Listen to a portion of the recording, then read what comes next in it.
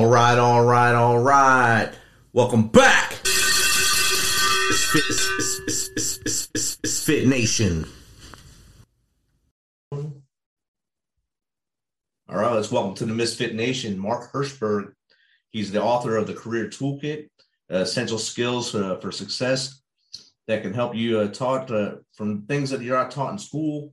And he's here to help you help yourself with his skills that he's learned throughout the years. Welcome, Mark, to the Misfit Nation. Thanks for having me on the show. It's great to be here. It's great to have a connection like you for us to get together from basically across the country almost. And now we're here via this beautiful thing called Zoom we have now. We can talk anytime we want, anywhere.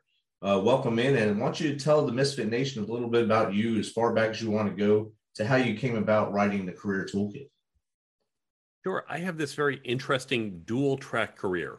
I came out of MIT in the 90s during the dot-com era, and I began as a software engineer. I realized early on that I wanted to become a CTO, a Chief Technology Officer. But to get that role, to lead that organization, it wasn't just about being the best engineer. It wasn't about being the fastest to solve the problem. There were all these other skills: leadership, communication, negotiating, team building. No one ever taught me that. So I had to develop the skills in myself. And as I was developing them in myself, and we didn't have great podcasts like this back then, I really had to struggle. I realized these skills are not just for executives, they are for everyone. Senior leaders, junior people, solopreneurs, entrepreneurs, all of us benefit from these skills.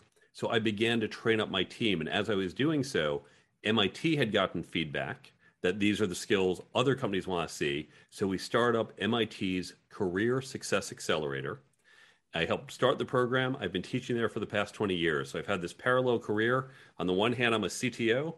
On the other, I've been teaching at MIT and elsewhere, and now have the book, The Career Toolkit, and I speak and talk about those issues as well. Awesome. I've seen in your bio that you used to track down criminals and terrorists on the dark web. So that's a whole other aspect of the technological world. How'd you like doing that portion of your life? That was certainly some interesting work.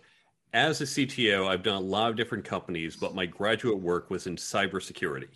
Typically, we're building tools to help protect your information, better types of passwords, better ways to prevent people from stealing it.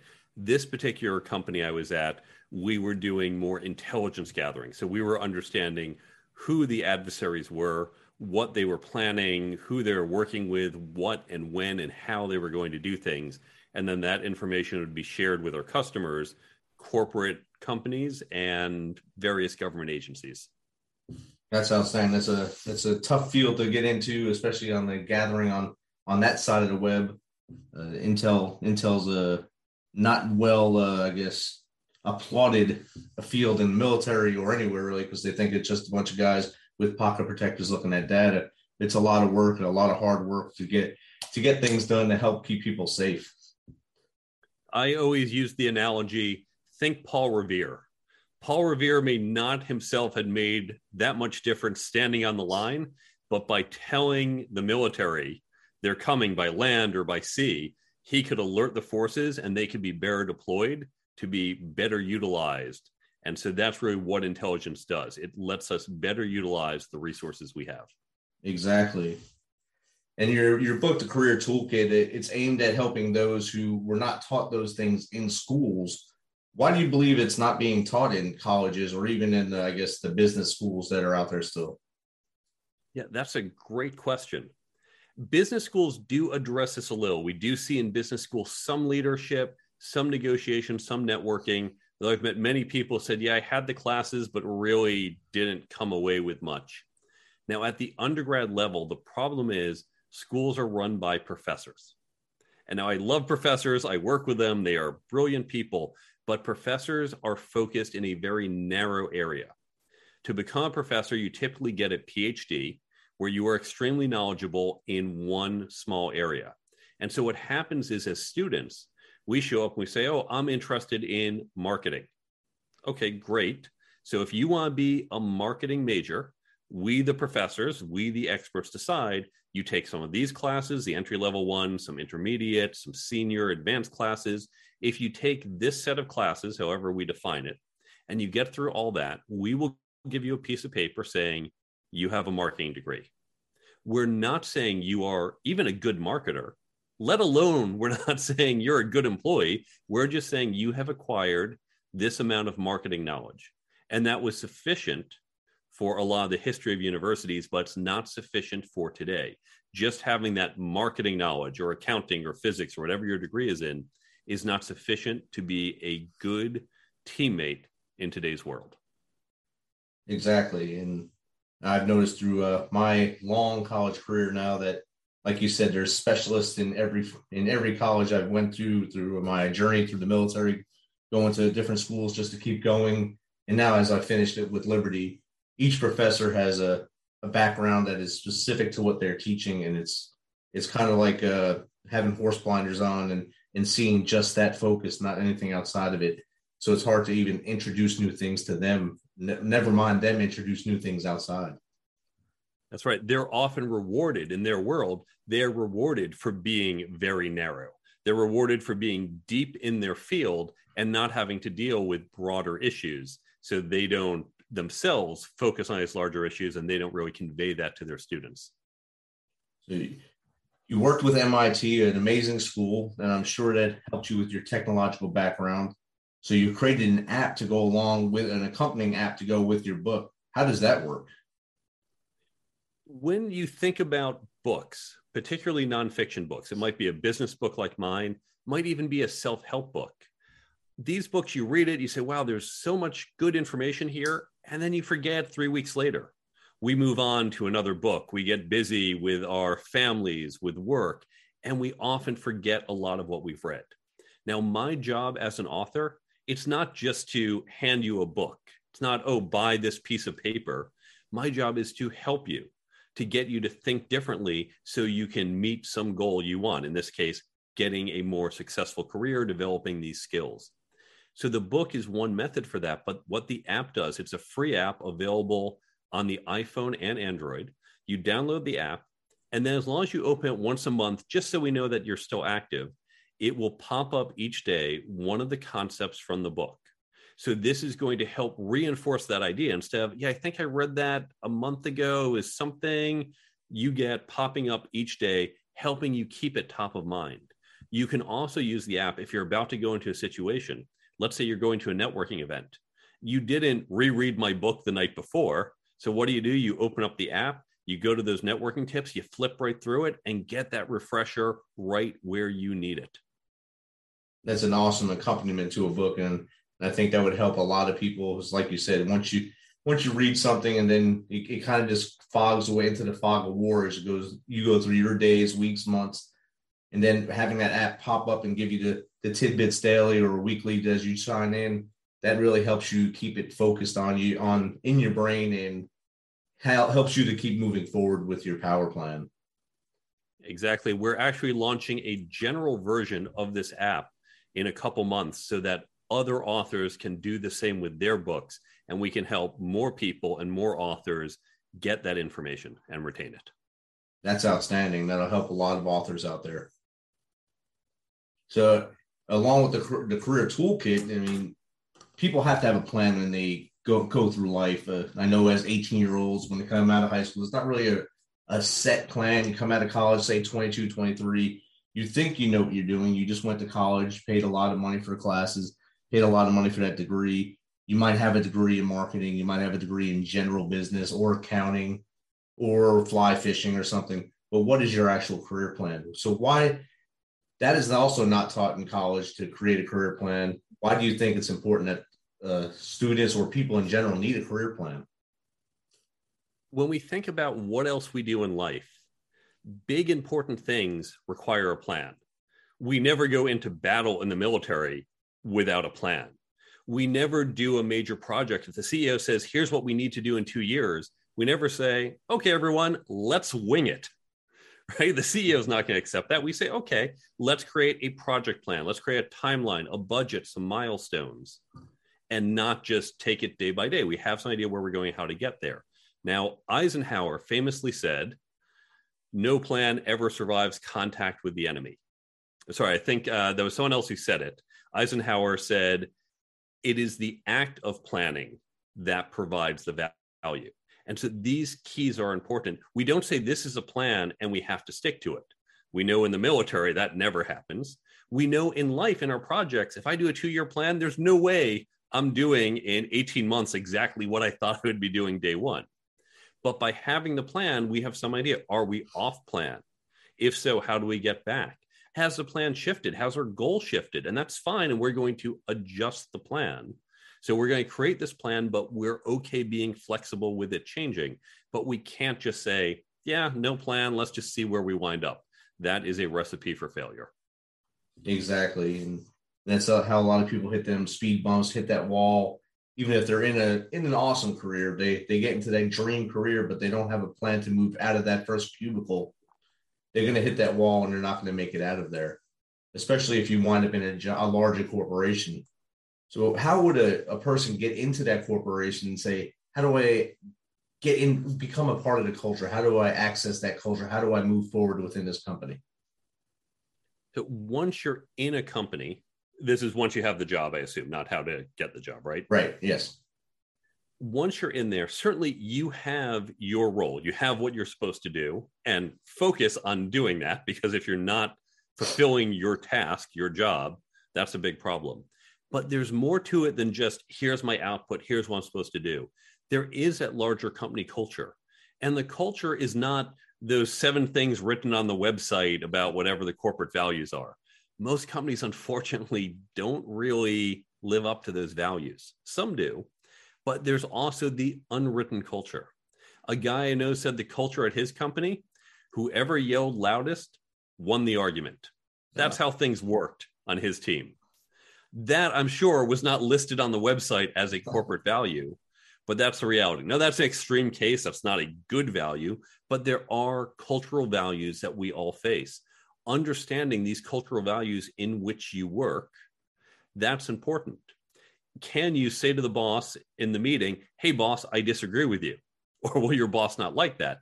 Is your boss someone who prefers outside the meeting say, hey, listen, I don't think that was the right thing to do, and here's why, but you do it one-on-one? Or maybe, no, don't even tell your boss she's wrong. She just doesn't like it at all, right? So it really depends on the culture, and understanding these unwritten rules can help us navigate and move ahead, and not understanding them means we're going to be stepping on a bunch of landmines throughout our navigation at this company. And those landmines undoubtedly will stop you from moving up in that organization and make you want to, or ultimately have to, leave that organization for something else that you really didn't want to be doing in the first place. Exactly. Once you're there, the easiest way to move forward is usually in the organization where they know you, where you have that reputation. Because if you have to move to another company, no one knows you yet. They don't know you're a hard worker. They don't know you're a good team player. You have to spend all this time proving yourself again. So if you can build that solid reputation and be known as someone they want on their team in the company, it's easiest to keep drafting at that company and keep moving up. And it's been said in recent times, I guess in the last decade or so, that your network is what really gets you into positions, that gets you landing that interview, that helps you find that perfect place to work, or helps you just get a job. So you have your network, and then you also have to learn how to sit behind that desk or sit behind that table in front of either one person or a panel of people asking you questions about the job you're looking for. How does someone become a better interviewee / I guess as you're being interviewed, you can also look at yourself as the interviewer, because you're also interviewing them to see if you want to work for them. Yes, it should always be two-sided. It's not just, hey, please get me this job. Do I even want to work for you? And that's not necessarily insulting, not like, oh, I'm too good for this, but it's, will this be a cultural fit? Are you an organization where you have to yell to win the argument? I don't think I want to work there. Okay, I want to figure this out. I want to understand if the cultural values or if the nature of the work is a fit. Maybe, for example, you're a very team-oriented person, and this is a culture where it's very individualistic. Both of them are valid cultures, not one better than the other, but it's not a fit for you. You're not going to do well there because you're going to be constantly looking to collaborate with other people, and they're going to say, come on, get away from me. I got my own work. Why are you trying to get me to do yours? Where you're thinking this is all teamwork. So we want to uncover that during the process. But here's the thing. If you have never interviewed someone else, I recommend doing so. Even if it's not part of your job, ask your manager, say, hey, can I just sit in on some of the interviews? Because when you're on the other side, when you see how it goes, you start to get a better sense of what works, what doesn't work. And that's going to help you be a more effective interviewee. Definitely. I think that the practice on the other side of the table definitely helps you become better on the opposing side or the mirror side of that table. In getting into that position, you have to have people around you. You have to have your village that gets you to these positions, that point you in the right direction. How should a person build their network? Should it be around the career field or just a generalized network? I recommend a broad network.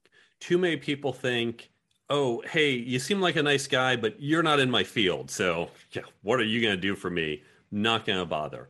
And that's unfortunately short-sighted for a number of reasons. First, we may be in the same field later on.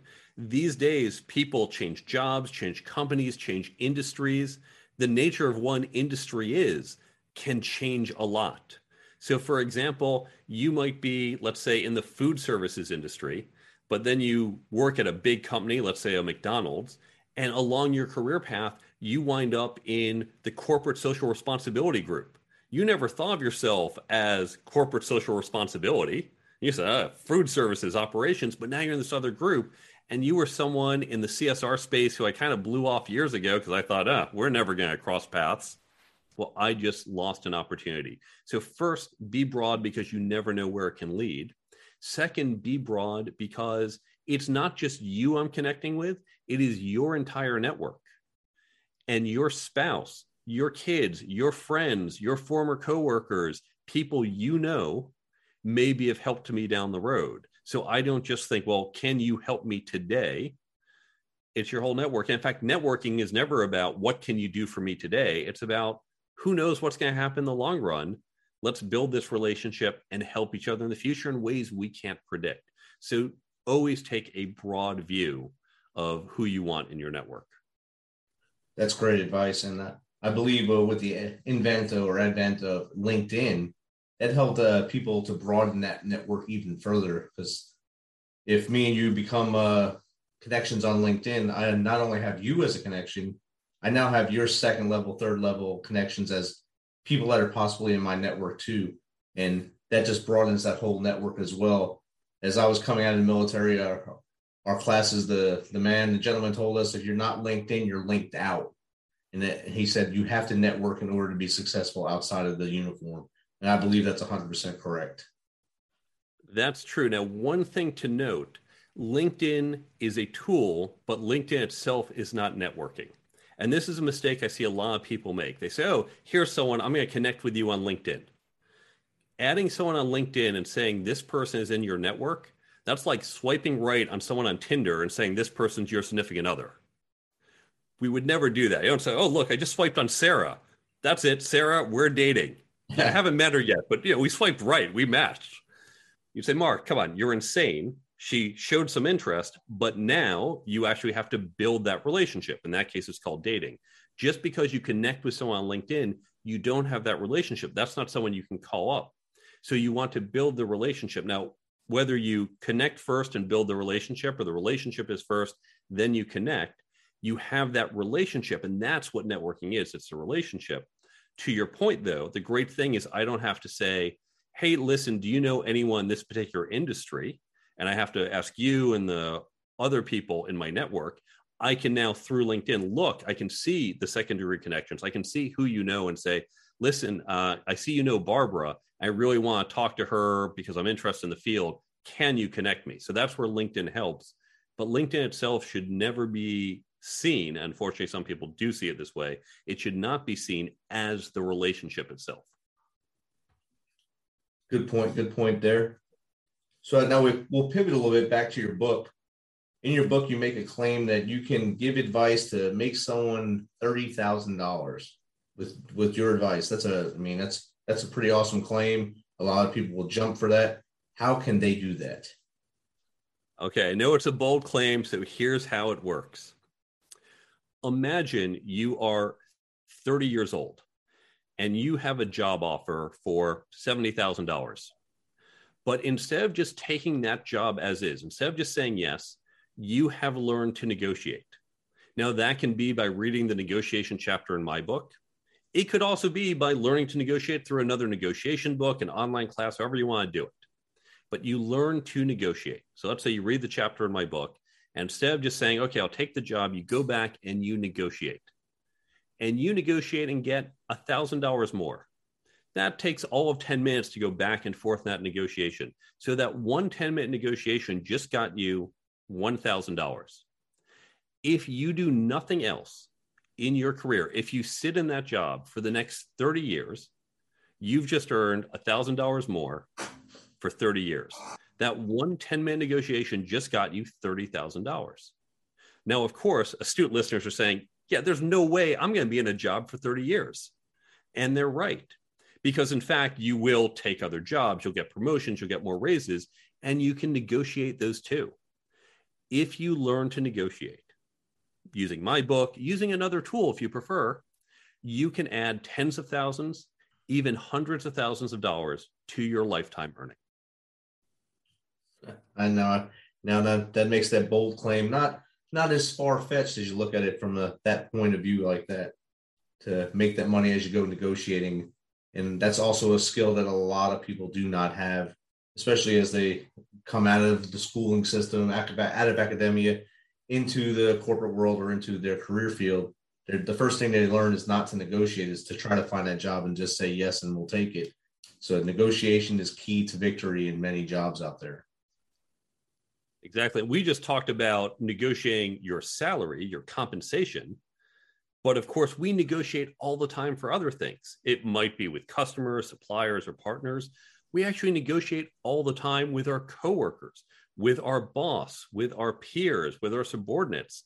When you learn to negotiate, it's not just about more dollars, although certainly that's how we could do the math, but it's going to help you in all of these circumstances and have a massive impact on your career. Exactly. And as you're in your career, you're going to be faced with a lot of different hurdles as you're going through the winding road of the career tool, the career ladder. If you're trying to go into corporate ladder, climbing that ladder, you're going to be faced with a lot of decisions in life. What are some unethical questions that employees might face as they make that climb up that ladder? Yeah, it's unfortunate how much unethical behavior I've seen in the corporate world. The most common, unfortunately, has been sexual harassment, has been just things that were black and white inappropriate. Now, those are pretty clear. We can say, yeah, that is not right. Unfortunately, some companies just turn a blind eye. More often, we see things that are more in the gray area. That can be internally, things like, well, we don't have any clients here, but let's just pretend there is. And hey, I'm in town, so I'm going to take my buddy to dinner and I'm just going to call it a client dinner and bill it to the company. And we see little things like that. It's the equivalent of stealing the pencil. No company really cares if you take the company pencil these days, but buying dinner for your buddy and calling it a client meeting, a little more questionable. Or we see subtle things where it's not always so obvious the impact. For example, there's a lot of companies where they say, oh, if you buy one of our product, we give an equivalent version to an impoverished community. You buy our shoes, for every shoe pair you buy, we give a pair to someone else. And that's great and that's noble. What happens in those communities, there has been a cobbler, there has been a shoemaker, and all of a sudden everyone gets free shoes. You just put that shoemaker out of business. You can argue, well, greater good, net value, we're helping many people at the cost of one. You could argue, well, we have to do something with that shoemaker. We now have to help him. So there are subtle secondary effects to some of what we do, and it's important just to think through and understand them.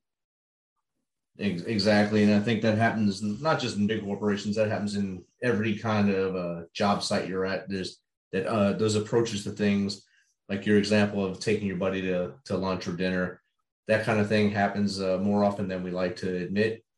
And it's hard to actually stop it, but unless you put it in black and white that you cannot do that and say that, it's not going to stop. Are there other ways to combat the unethical behavior? We need to speak up. We need to say, hey, this is wrong. Because when someone crosses the line, whether it's taking that buddy out to dinner or whether it's blatant sexual harassment, I've seen far too many people just stay silent. Just think, yeah, I don't want to get involved. I stayed silent in a circumstance because I thought, oh, well, the company's going to take care of this. This is so obviously an issue. And that turned out the company didn't. And so when we speak up, it can be scary. It can be hard, especially if you feel, I'm going to speak up. I'm going to be putting myself out there. So one thing you can do before speaking up, talk to some other folks and say, hey, did you see what happened there? I'm not really comfortable with that. How do you feel about it? And then maybe it's not just me speaking up. It's us. It's 2 of us. It's 5 of us. It's 12 of us. And so now you're not feeling quite so low and isolated. And when more voices are heard, think of a protest. One person says, I protest what the government's doing. There's always someone who will protest everything. But when you get 1,000 people in the street, the government says, wait a second, right? So create that community, talk to others, speak up, and do so in a group. Awesome. That's great advice for the unethical practices that are happening in the field and getting them to stop amongst your peers and in your work groups. Mark, it's been great chatting with you here. How does someone get in contact with you to get just one-on-one talk or even to get you to come on their show? You can reach out to me at my website, thecareertoolkitbook.com. And there you can learn more about the book. You can hit me up on the contact page, follow me on social media. You can go to the app page and that will take you to the Android and iPhone store where you can download the free app, follow the blog, go to the resources page with lots of free downloads. So all of this can be found at thecareertoolkitbook.com. There you have it. You can go to thecareertoolkitbook.com. This will be in the show notes.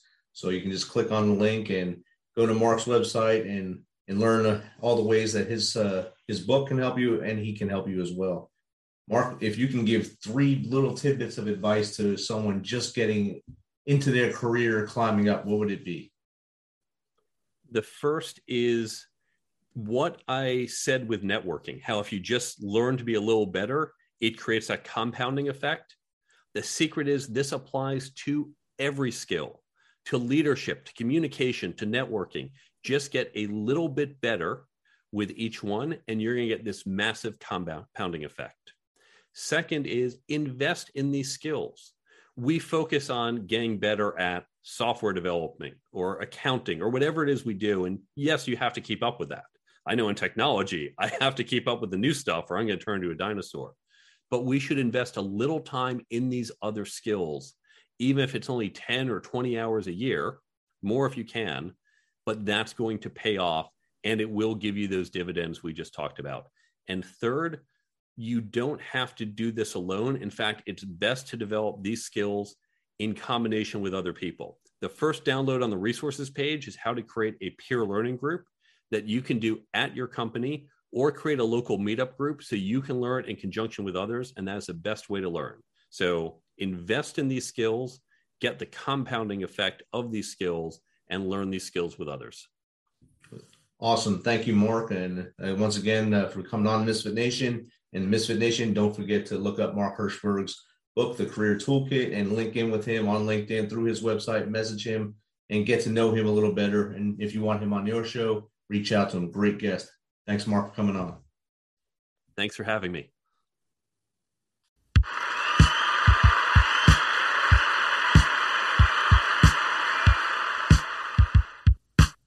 You know how we do this. Thanks for taking some of your time to spend with us on Misfit